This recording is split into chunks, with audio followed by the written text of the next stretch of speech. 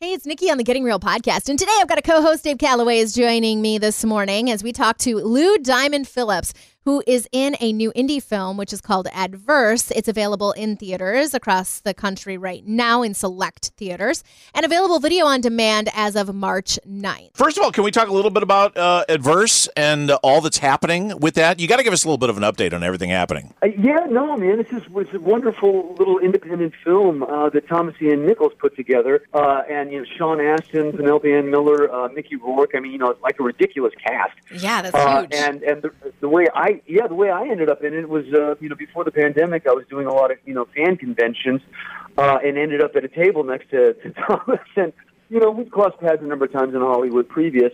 And he says, "Hey, man, listen, I'm putting together this little independent film, real up-and-coming, Asian-American director, Brian Metcalf, and they'd written a wonderful script." He says, "Can I show it to you?" And I read it, and I was like, "Yeah, this is great. Sure, I'll give you some time and, be on the team." And at that point, they didn't even have Mickey, but they had Sean, who's also a buddy. So, I ended up in this, and, you never know where these, things are going to go. The fact that it's in theaters, that it's been in film festivals, it's really garnered some nice reviews and some nice attention. So I'm incredibly happy for the filmmakers, and because it's out there and it's finding its audience. Yeah, and it's going to be available video on demand on March 9th. What is the story about? Thomas Ian Nichols plays this Uber driver. It's rather timely, and his sister gets involved, with some drug dealers and with some addiction problems, and he ends up, it's a little bit of a Charlie Bronson, Death Wish kind of vibe to it, a very urban, gritty drama. And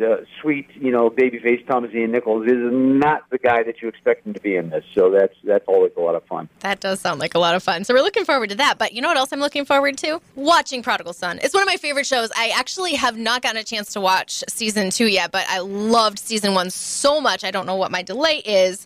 But I'm really excited because you're actually going to be directing the March 2nd episode. Yes, and now you can binge. You can binge the I'm going season. to. And I'm telling you, man, we raised the bar. This season has just been amazing.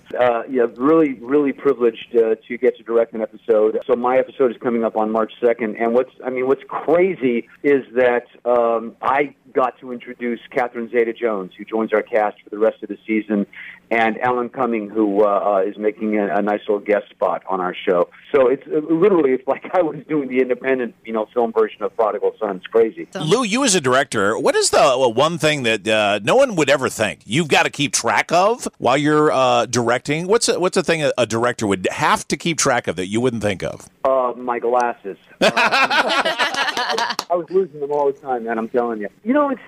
It's the story. I mean, that's really, what it gets down to. I mean, you're there to serve the story and your cast. Make sure that you shoot them well. Make sure that they have a comfortable, safe environment to give their best performance.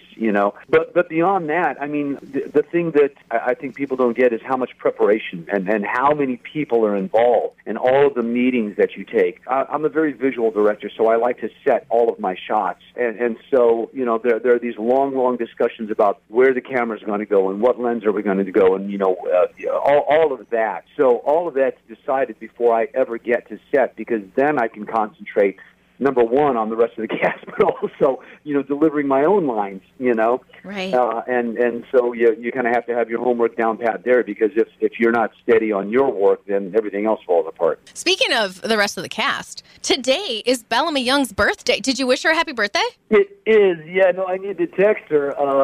She, I literally just worked with her the other day. And it's so sad, man, because, last year we threw a big karaoke party because Michael Sheen and myself and Bellamy all celebrate birthdays, within a short amount of space together. And we just didn't get to do that this year. But, the cast is so close and so tight that, there'll be some texts and whatnot, and there'll be a little something for her in her dressing room when she goes back to work. Oh, that's awesome. See, I would think it would be no fair. When you're doing karaoke and there's actors doing karaoke, you all have the moves.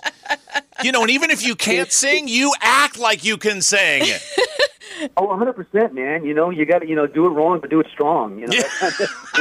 But our cast, all sing. I mean, our cast can all sing. So Yeah. obviously that started the rumor of, we need to do the musical episode at some point. Malcolm has some crazy nightmare, and we're all in a musical. Oh my gosh, that would be hilarious and so much fun to see. That's the thing about this show, is that it's so serious and funny, yet at the same time, it's so unique. Yeah, we walk that tightrope, of being darkly humorous without winking at the audience, without getting too absurd. Yeah. And it's because the actors are all so grounded, man. They're all so committed that it never looks like we're, doing the wah, wah, wah. Yes. It's great. I absolutely love it. Is there going to be a season 3?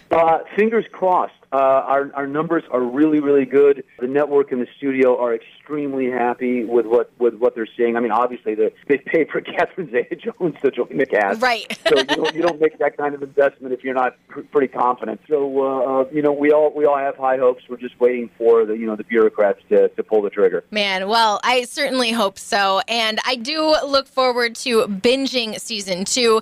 And I'm definitely going to have to check out this Adverse movie, which is going to be available video on demand on March 9th and in select theaters nationwide. I love watching independent films. There's just the artistry of it, the fun of seeing characters from actors that you see in other things, seeing them come together and work on independent films. I just really enjoy it. Yeah, that's why I support it myself. Whenever I get a chance to step in and kind of keep that independent spirit alive. Well, and thanks for giving me a new mantra today, Lou. I really appreciate, wrong, go strong. I'm ready. I want to do that for the rest of my life. That's it. Do it wrong, but do it strong. Thank you so much. That ruled. Hey, Lou, thank you, man. Thanks for all your time today on radio. That's awesome. I appreciate it. Thanks for making time for me, guys.